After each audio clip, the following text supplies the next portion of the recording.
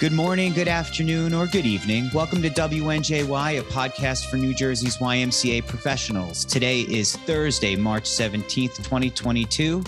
Happy St. Patrick's Day to those who celebrate. I'm Michael Reisman from the YMCA of Bucks and Hunterdon counties, and today we're going to talk about teenage mental health, which many believe was in a state of crisis prior to the outbreak of COVID-19.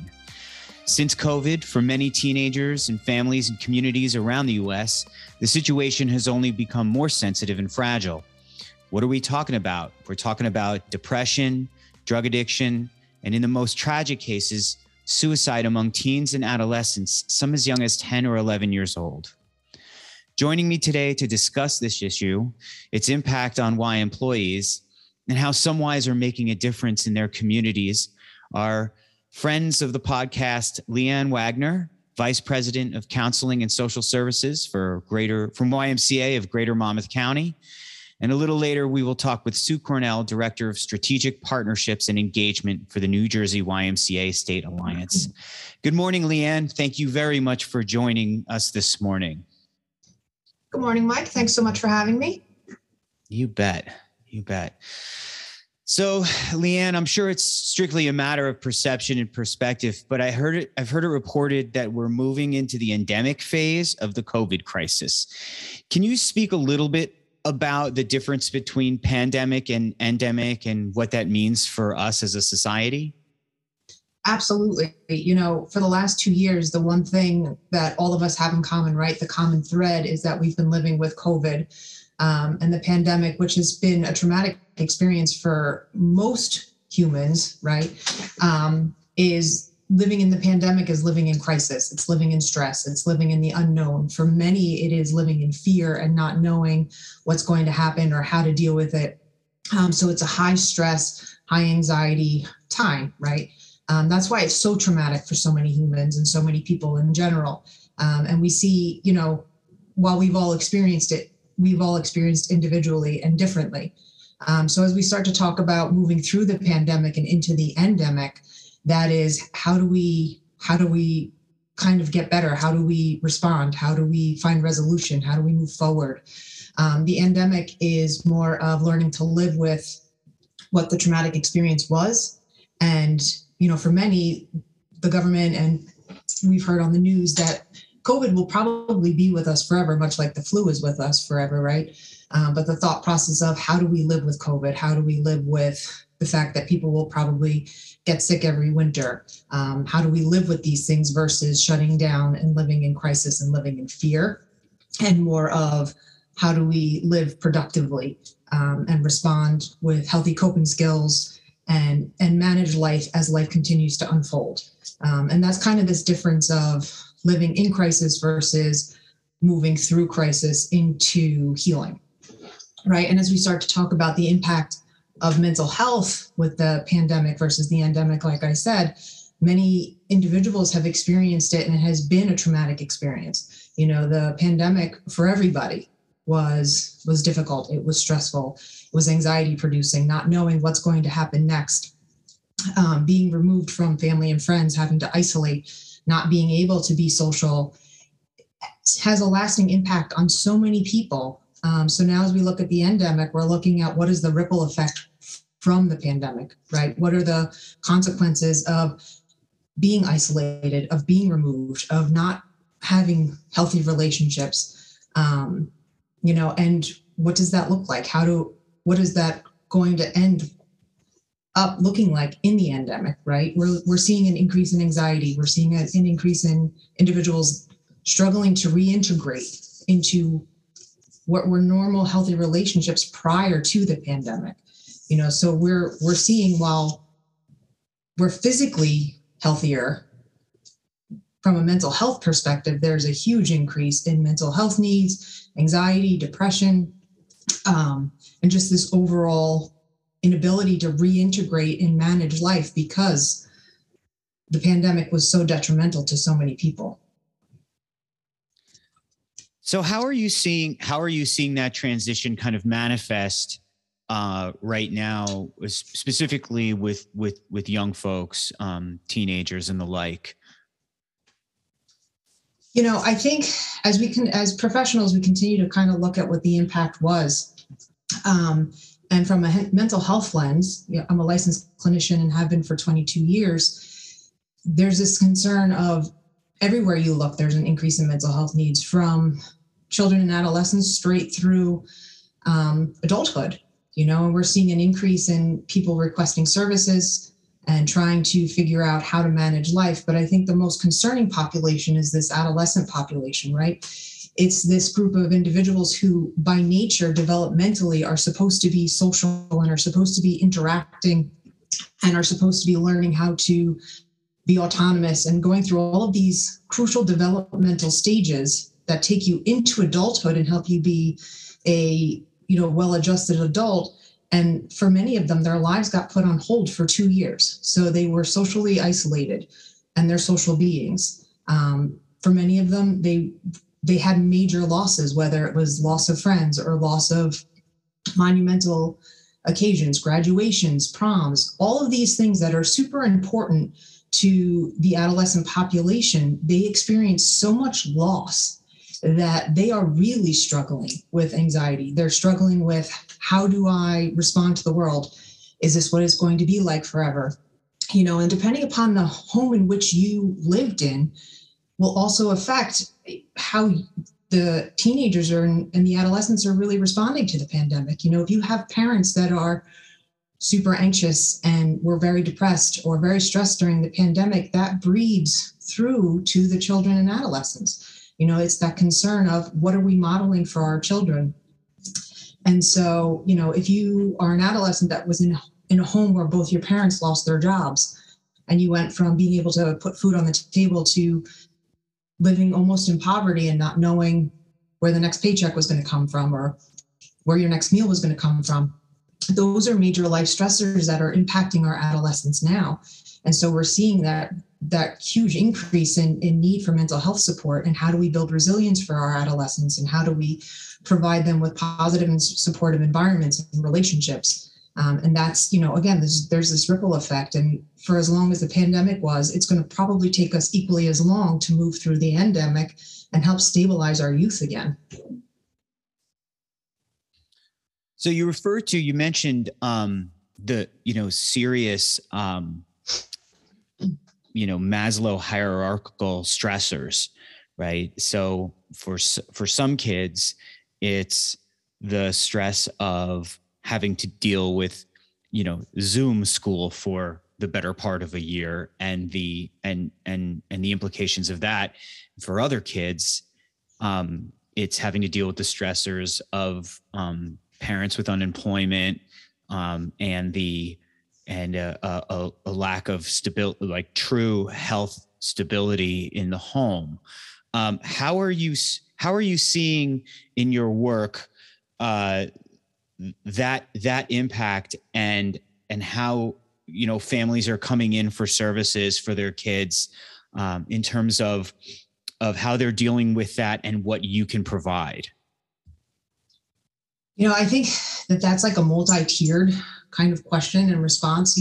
From a behavioral health lens, when we look at things, our industry works and looks at child mental health and wellness through a lens called ACEs, is adverse childhood experiences, and how resilient a adolescent is directly related to how many adverse childhood experiences they've had. So, for example, ACEs is typically bucket into 3 categories. You have abuse, neglect, and household dysfunction. So if there's no abuse and no neglect and no household dysfunction, so that includes, no mental illness, no financial issues, no substance abuse, no divorce, then you're going to have you should have a highly resilient adolescent. But for every bucket that you check another box, right? So if you have an adolescent during the pandemic where they experienced or witnessed physical abuse, emotional abuse, sexual abuse, or were neglected either physically or emotionally, right? Because their parents may not have been capable of being emotionally available because they were dealing with their own stress of the pandemic, right? And their own stressors of, how do I provide for my family? How do I keep my family safe? Because for a lot of parents who live in fear, that was, how do I keep myself safe? But more important, how do I keep my family safe? How do I protect them? Which is why we see so many families that kind of just went into this bubble, right? Everybody lived within the four walls of their actual house, and that was it. No going outside, no doing anything.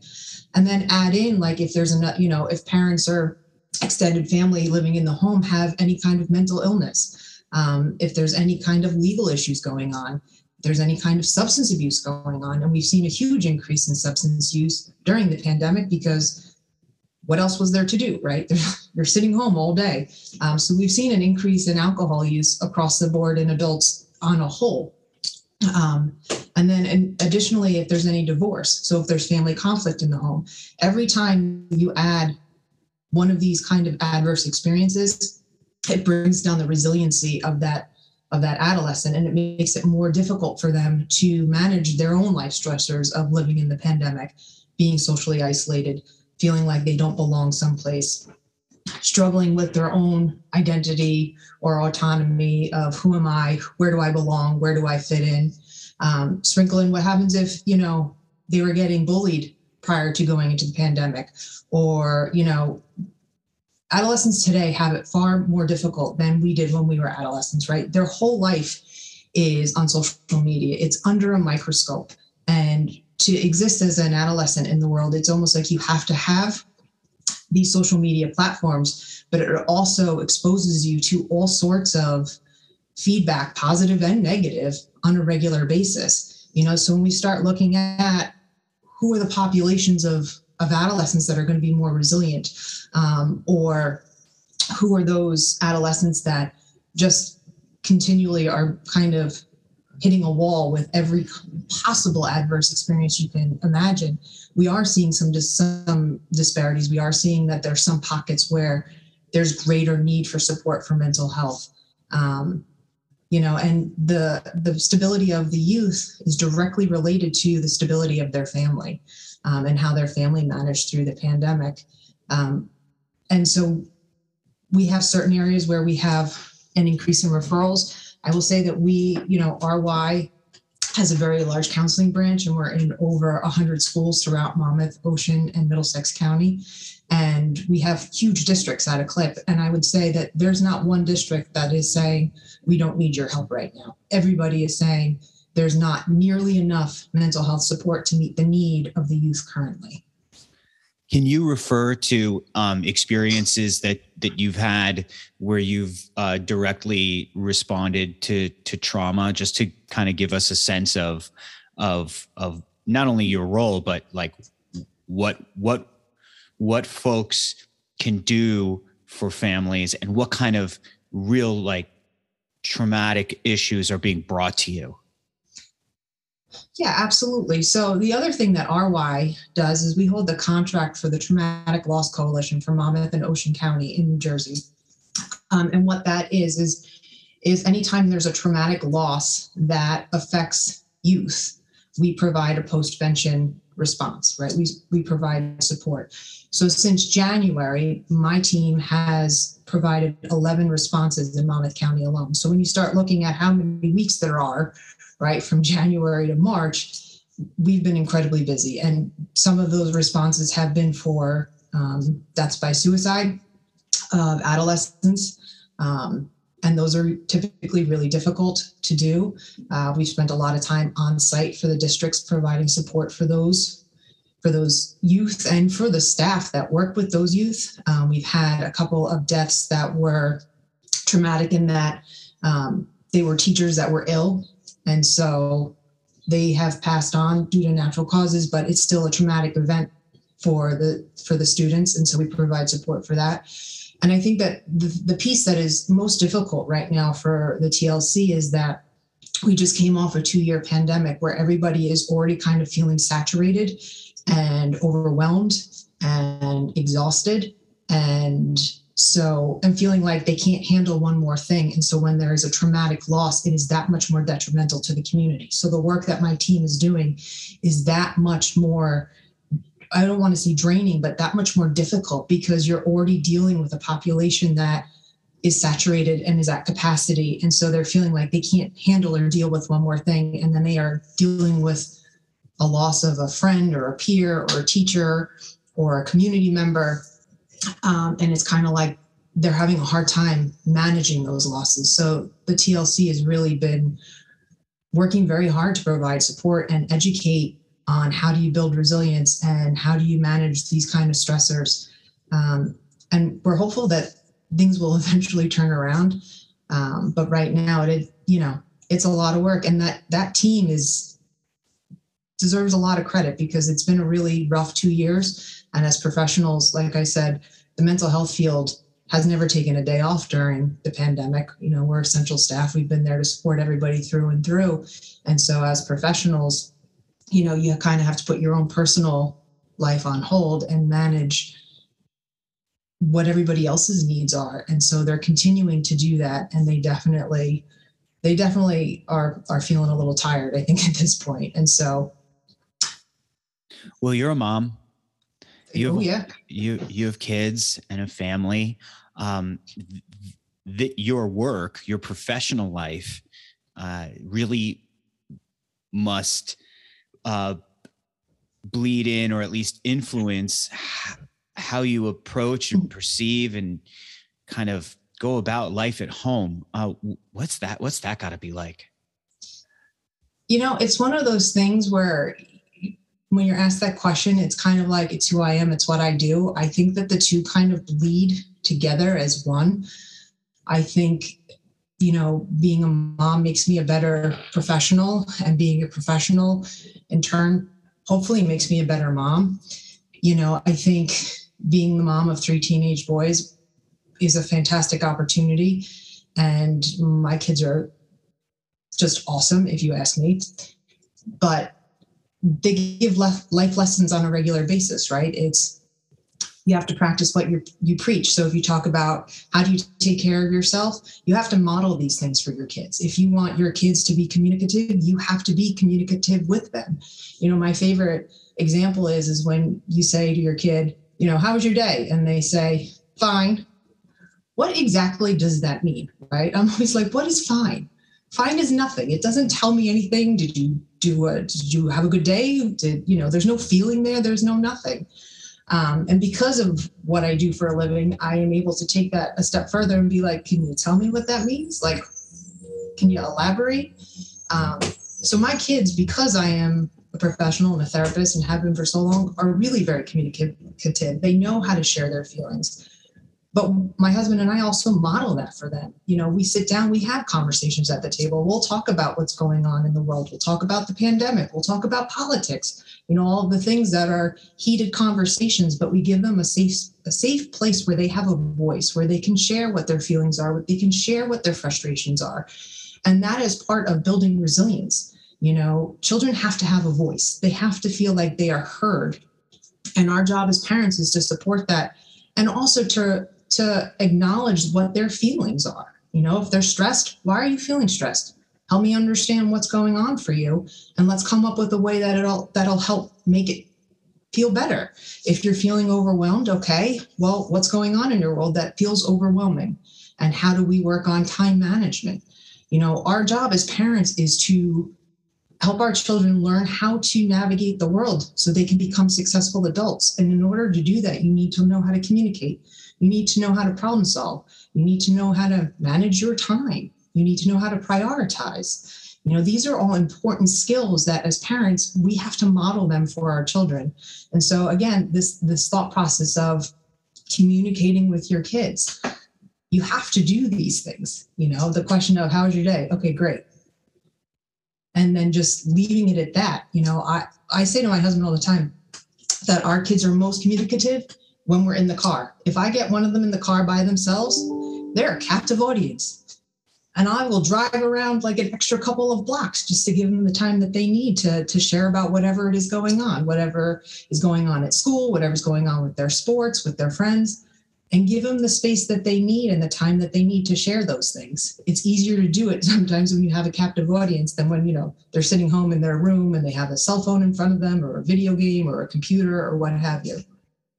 So, right. So, but you referred earlier to the pressures, the social pressures on kids, especially teenagers, and social media. And so with all the tech and the complexity of the growth and development that they experience at that age, how do we as parents take responsibility for the health and welfare and wellness of our kids while somehow still trying to honor and respect their growing desire for privacy and independence? I think that, like all things in life, there needs to be balance, right? And I have 3 teenage boys, and it feels like their entire life is on the device that they hold in their hand, right? And during the pandemic, it was essential to have that because that's how they were connected to their friends. My husband and I do moderate how much and how often they're on their phones. They all have, Snapchat and Instagram and all of these platforms that we also hold accounts for, so we can kind of see what our kids are putting out into the universe and what they're exposed to on a regular basis. And we frequently will have conversations about what's going on the social media apps. But I think for adolescents who are social by nature and they thrive on being connected to one another, that not having that connection is more detrimental than, as parents, we see and we're like, you're constantly on your device. Yes, they're constantly on their device. They're constantly being connected to the people that they want to be connected to and that help kind of fuel their souls, kind of fill their cup, And as parents, as long as you are having conversations about what are you doing on your phone? Like, who are you, who you talking to? Or, wow, you've been on your phone for like the last 20 minutes. Is everything okay? What's going on? And having those moments of check-in, I think, again, if we can kind of help them figure out what moderation looks like, it's essential for them to be connected to their peers. This is their first school year in 2 years that they've been back in person. And just recently, they're now allowed to be mask-free in New Jersey. And so, they're just finding normalcy after 2 years. And so if the only normal thing that they've had going on for the last 2 years is the connection via, Snapchat or Instagram or just regular text messaging, FaceTime, then that's what they needed to be connected and feel normal. What can you tell us about the signs and symptoms of a teenager or adolescent suffering behind closed doors? I would say to any parent, you know your kid best, and when you start seeing changes in those behaviors, that's when it's kind of alarming. If you have a child who typically is, laughing and hanging out and communicating on a regular basis, and they start to withdraw and are spending a lot of time in their room, you want to start checking in. What's going on? Is everything okay? It's okay to say, hey, I've noticed that you're spending a lot of time in your room with the door closed. Is everything okay? What's going on? I always say you can't ask your kid enough questions, because most of them, I have teenage boys, so it's not like they're just going to tell me all the things up front. It really is like, unpacking a bag some days, where you ask a couple questions, they give you a little information, and then you go, okay, I need to ask a couple more questions to get some more information. So if you're noticing differences, it's okay to ask your child, what's going on? Is everything okay at school? Is everything okay with your friends? Are you feeling depressed? Are you feeling anxious? You can call these things out, because sometimes our kids don't even know what those things are. They don't know how to verbalize those things or identify them. But again, withdrawal, not participating in things they used to do. So if you have a student or an adolescent who is an athlete and all of a sudden they abruptly are like, I don't want to play anymore, that prompts the question of what's going on. Is everything okay? Did something happen? Again, isolation, withdrawal, not hanging out with their friends, big changes in friend groups where all of a sudden they're not there anymore. Those kind of things you want to really hone in on and start asking questions.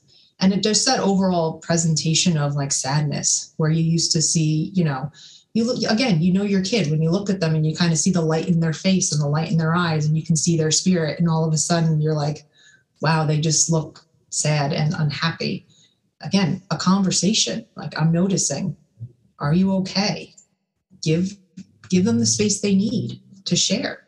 Right, but they're not always forthcoming with that information, especially if they're going through something that's confusing and upsetting.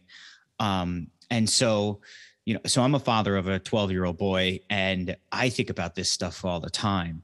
And you just like you and everybody else from my or our generation don't have the experience of growing up with the handheld connection to the cyber universe, and all that comes along with that. And so as a parent, I often feel like a fish out of water, just trying to figure out how to navigate that. And so, I appreciate that information and that advice on what to look for. But then, like, there comes a point, and I'm sure that a lot of parents are going through this, where they're in this kind of dark end of the water where you don't necessarily, that there's something up, but they're not being forthcoming, and you don't know if your child is in crisis or not, and what to do as a parent, because you're straddling the boundary, and straddling your role and wanting to make the right decision, but knowing that if you go too far in a reactive direction, right, you then potentially are going to have trust issues with your kid further on down the line. Does that make sense? Am I speaking reasonably in terms of things that you may have heard or known of? Yeah, absolutely. I think being a parent is probably the most difficult job on the face of the planet, right? They don't give you a manual how to do this job. Unlike every other job you get paid to do, there's usually some kind of job description and manual, right? Being a parent. But that's why we have you here, right? We figured we're going to air this for everybody who works for the Y, and none of us are going to have this issue again. Well, while I appreciate that, I doubt that highly. But what I can share is, being a parent is a lot of instinct and gut and knowing what's going on with your kid. As a parent, you have to pay attention. You have to pick up on the cues, and you have to continually ask, so to your point, you want to give them some space, and you don't want to be reactive, and you don't want to be, the helicopter parent who is all up in their space all of the time and kind of micromanaging their life. But you do have to pick up on the cues and continually ask the question, right? If I ask you the question 5 times, on the 5th time or the 6th time, eventually you're going to start to tell me what's going on, because you're going to get tired of me asking. Do you know what I mean? And sometimes it's how we ask. You can say, "Are you okay?" "Yep." And you can ask that question 5 times and get the same answer. But if you change it and go, "Hey, I noticed that you just kind of seem really unhappy right now. Can you tell me what's going on? Like, I get the sense that something's bothering you. Can we talk about it?" And you keep coming at them from a different way and keep changing the language. Eventually, they're going to break down and tell you. On a rare occasion, they will stay steadfast. And at that point, that's when you kind of go to the pediatrician. I would always start at the pediatrician and be like, "So I'm a little concerned because I feel like something's going on. I feel like they're not talking to me, or you can call a counselor and be like, can I have my son or daughter come in for a consult, just because I have the sense that something's just not right." I always say, go with your gut as a parent. It will never steer you wrong. If you think something's wrong with your child, there's something wrong with your child. Again, a lot of this is just knowing who your child is and recognizing in those moments when something doesn't feel right. Yeah. And I think that it also can't be, and you can feel free to correct me on this from your own professional wisdom, but as a former early childhood education professional and as a parent, for listeners who have younger children, whose children aren't necessarily in this adolescent teen age bracket that we are kind of addressing our concern, This is the opportunity you have to develop a relationship with your child that is based on trust and open communication and acceptance. Because when you set that groundwork now, then later on, when your child is older, dealing with adversity and potential crisis, that your child will see you as someone that they can trust and talk to, rather than shy away from or be closed off to. Does that sound like it? Does that kind of advice mesh with what you know about child development as they get to the school age and then later on teenage years, Leanne? Absolutely. Most definitely. The sooner you can start communicating with your child, the easier it will be when they get to adolescent years. These things are important. So certain messaging that you can start early on is something that you can build on and build those conversations on as they get older. So kind of those age appropriate things, how was your day when you're 5? Tell me what was one good thing that happened at school? What is one thing that didn't make you happy at school? Positives versus, things that could be better tomorrow, those kind of things. Anytime that you can engage your child in a conversation, tell me about your friends. What do you like about them? You want to be involved. You want to build trust. You want your children to know that no matter what the conversation is, they can tell you anything. I can tell you, as a mom of 3 teenage boys, my boys tell me things all the time. And I'm like, oh, I was not expecting that to be the thing you told me today. Awesome. But then in the same breath, I'm grateful because they'll come talk to us. They talk to myself. They talk to my husband. We are so involved in their life. They can trust us, good, bad, or ugly, right? At any given day. As a parent, if your kid can trust that whatever they tell you, they won't be judged and they will be supported, then you are doing your job. That's great to know. And, for listeners who are noticing, we always have limited time with our guests, and we want to be really mindful of Leanne's time. And so I'm only going to ask a couple more questions of you. But for those who are interested in this this isn't going to be the only time we talk about this topic in this season of WNJY podcasts, and we are looking to get deeper and more specific in terms of how living in today's society is impacting teenagers and adolescents throughout all of our communities. And we know there are a lot of particularities that we're not addressing in this conversation that we'll want to address in future conversations. But what I think would be really important for folks to know today is what resources are available to parents. You mentioned start with the pediatrician, right? Mm-hmm. And so that's great advice. But what else is out there in terms of support and even advocacy? Absolutely. And I'm glad that you brought this up, Mike, because I also participate in the mental health thought leader cohort with the Y Alliance, not the Y Alliance, YPN.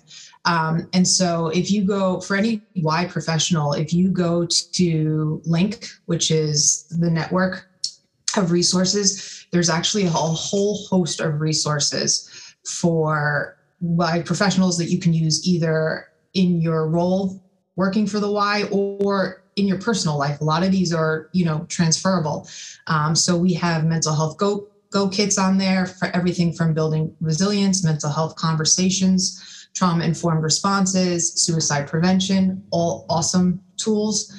There's also a podcast by one of my friends and colleagues, Sarah, on building resilience. So I would say to everybody, go to Link and look at some of these resources. The network has spent a lot of time building these and providing them because we know it's essential. And so if you need a place to start there, right? So you can always go to your pediatrician, but for Y professionals, definitely go to Link and look at some of these resources. And then I think that the other piece to this, right, is if we talk about how do we build resiliency in our adolescents, it's this sense of belonging. I know that in New Jersey alone, we've seen a huge increase in adolescent memberships at the branches, at the facilities, where the youth are coming in to use the gyms or to do some of the team programming, to play basketball, because they're looking for someplace to go and someplace to be. And so we want to continue to cultivate that and strengthen that. So if you're seeing that your adolescent is not involved, get them involved. Get them involved in something.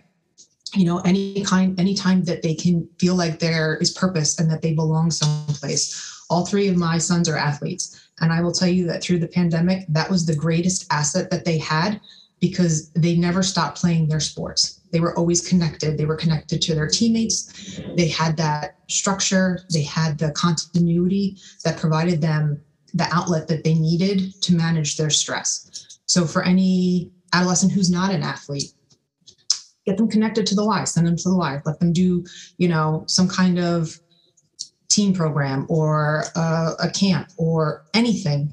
Get them involved, because anytime that you can connect them to people who are going to be positive and supportive and give them a sense of purpose and belonging, that will help build resiliency for them, and that will help them manage whatever is in front of them that feels overwhelming or stressful.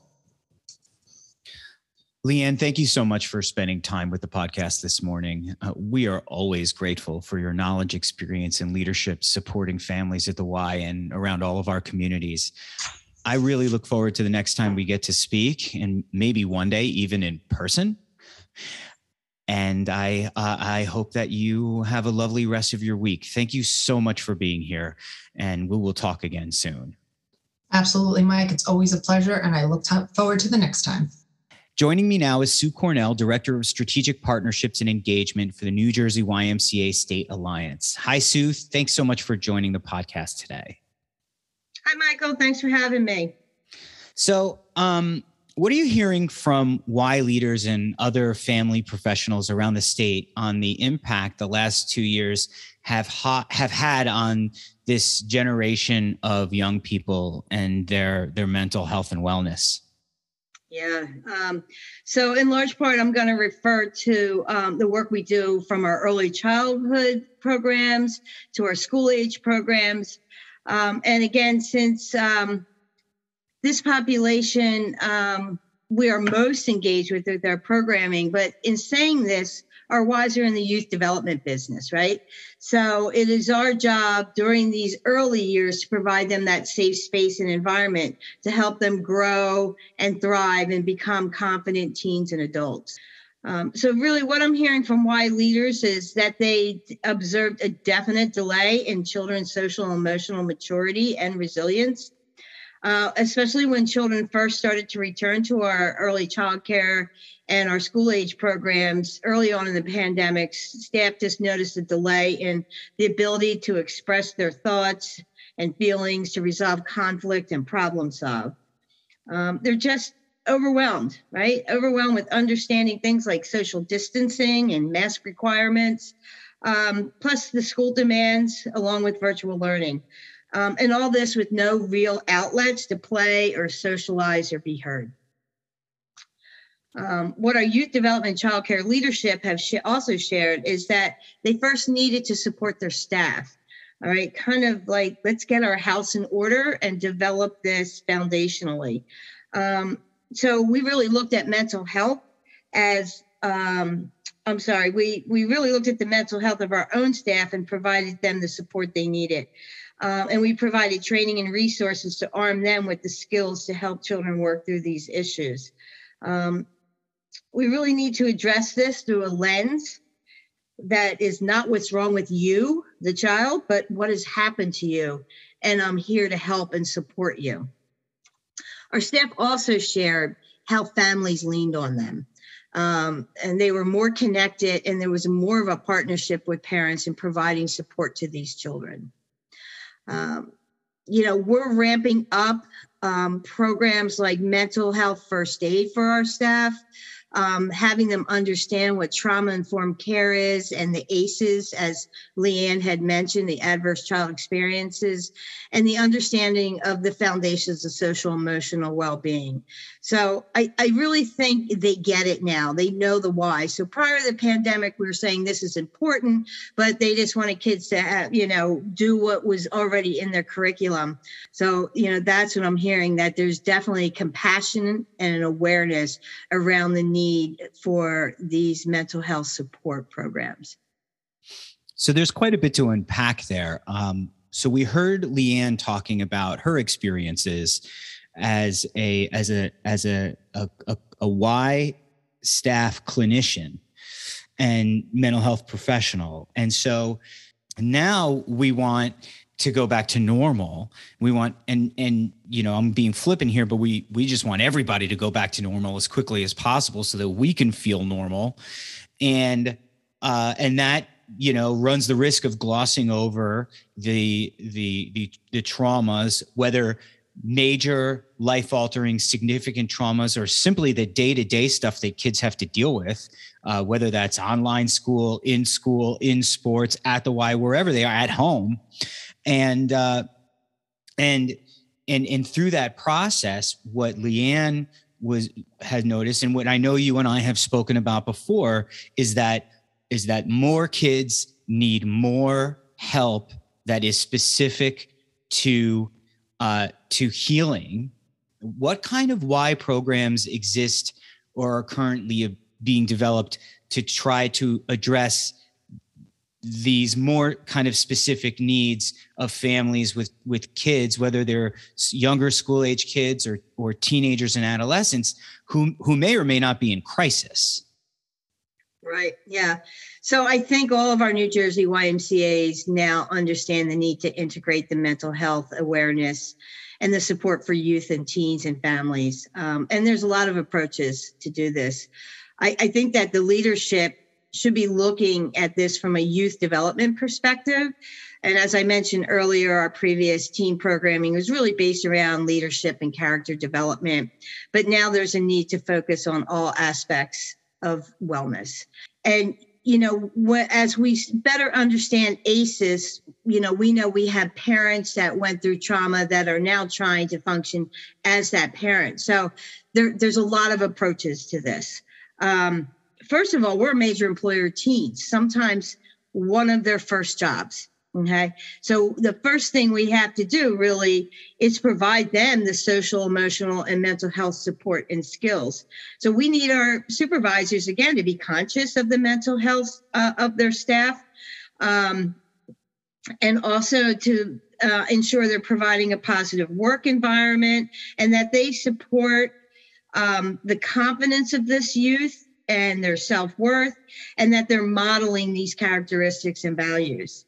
From a program standpoint, we may not be the experts in this field. A lot of times we want to pick up and create our own programs, but this is really somewhere that we may not be the experts, but we definitely can be the conveners, and we can provide the avenues to put programs in place because kids feel comfortable at the Y and they feel safe.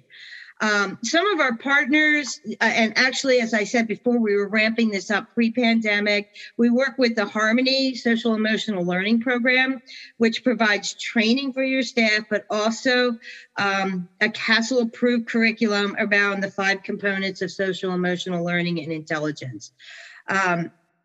Self-awareness, self-management, peer relationships, and so forth. We're also ramping up the mental health first aid training, which provides training for staff around identifying mental health issues or being able to provide support and where to go to find other resources. There's also a program within there that is a teen mental health first aid, which I think we should all be adopting within our YMCAs. And that offers trainings to our youth so that they can identify red flags among their peers and also provide that support and know where to go for resources. We've worked a little bit with a program called Health Corps, and that really works within high schools by developing health and wellness clubs that are obviously they've in the past been focused on healthy living, but now they're really focused on social, emotional, and resiliency. So we're working as a student-driven health and wellness club.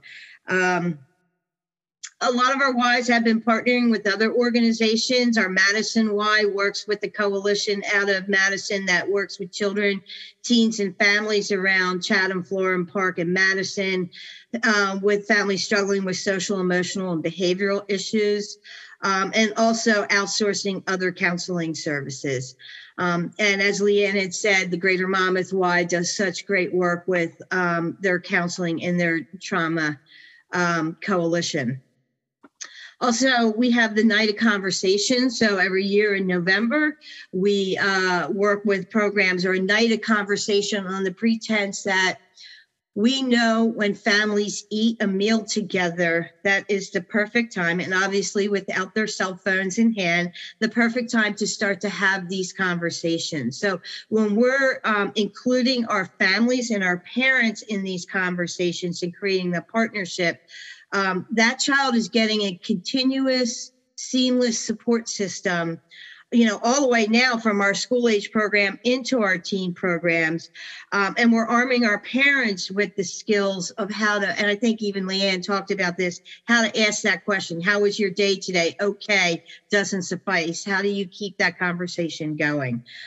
So the Night of Conversation is a very powerful program. And then she definitely referred to our link resources. And there is a plethora of resources in there. There's another podcast of a teen panel. So anywhere we can share this with, our staff, with the youth that we serve and our families, it's going to benefit. I really feel like the YMCAs are at the heart of this, and it is essential that we're a strong community partner with our schools and the other youth serving organization in addressing these issues. We need to be able to open our doors to the youth. We need to prepare our adult staff to be models and mentors. And most important, we need to be leaders in normalizing the conversation and providing the environment and space for teens to thrive. So there's a lot of resources out there available to us, and hopefully, if you're listening to this podcast, you got it either from a podcast streaming service or from the hosting site or even the YPN web page. But in there, you'll find links to a lot of these resources. So the mental health first aid training. How would Y staff go about getting that now? Is that something that they can sign up for in the LCDC, or are we looking to put live staff professional development workshops together for associations and branches specifically for mental health first aid? Mm-hmm. Yeah. So especially for kids. Yeah, actually, prior to the pandemic, we were very close to a statewide grant where we'd be able to provide this for all of our staff and as a precursor to anyone in our YMCAs. And this just isn't in childcare staff or camp or teen, but everyone in our YMCAs should have mental health first aid. I would recommend they just reach out. And I know every Y is doing something a little different. There's many Ys that already have this in place. So I would recommend, just reaching out to your Department of Health and Mental Health Services organization. There is funding out there available to get your staff and your teens and provide a program for your teens. Okay. And if they need any help, they can always contact me at the Alliance that can help connect them to resources. Thank you, Sue.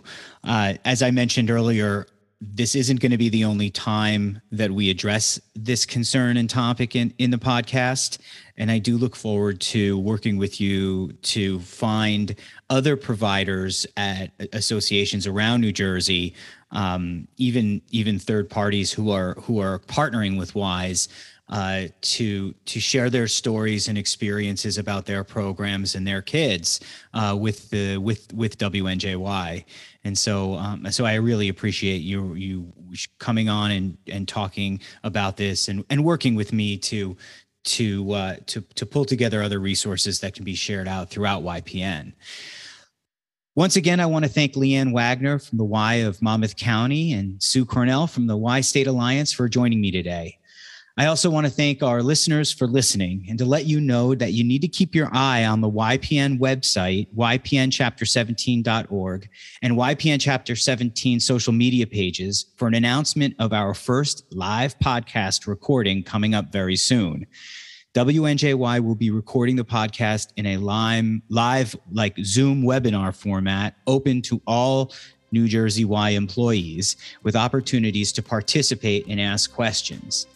This event will also feature the debut of new host of WNJY, Naya Nozier from the Sussex YMCA. So stay tuned for more information on that and have a safe, healthy, and productive rest of your week. Thank you.